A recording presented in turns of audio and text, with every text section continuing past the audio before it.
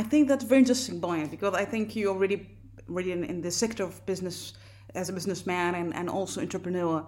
I would like to ask you firstly how we can make technology successful because for example in academia when you work in the lab sometimes you're missing many realistic perspective about the product.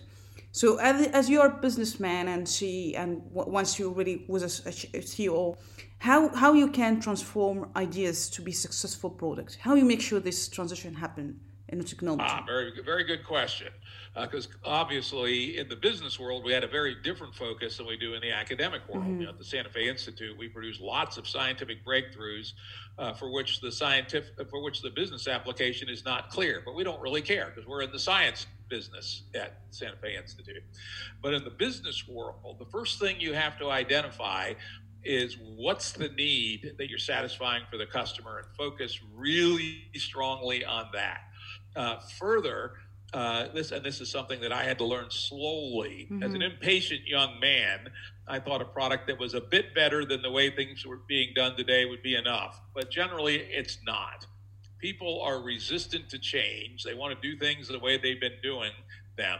And they will generally only adopt a new technology if it's a big improvement in functionality or does something that could never have been done before.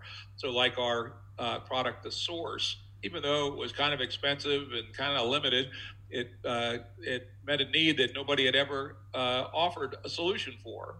Wide area communications with bulletin boards, email, chat, etc. So focus on need.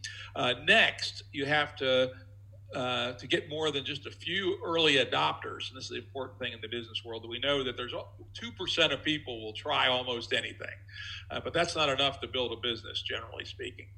You need to get to what's called the early adopters, which is about 13% of the market.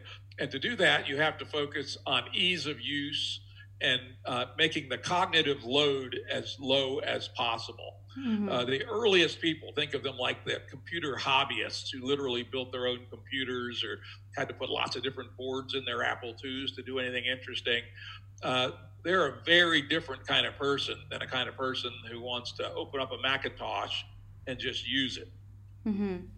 But so focus on cognitive, lowering the cognitive barrier and ease of use, and then on top of identifying a real need.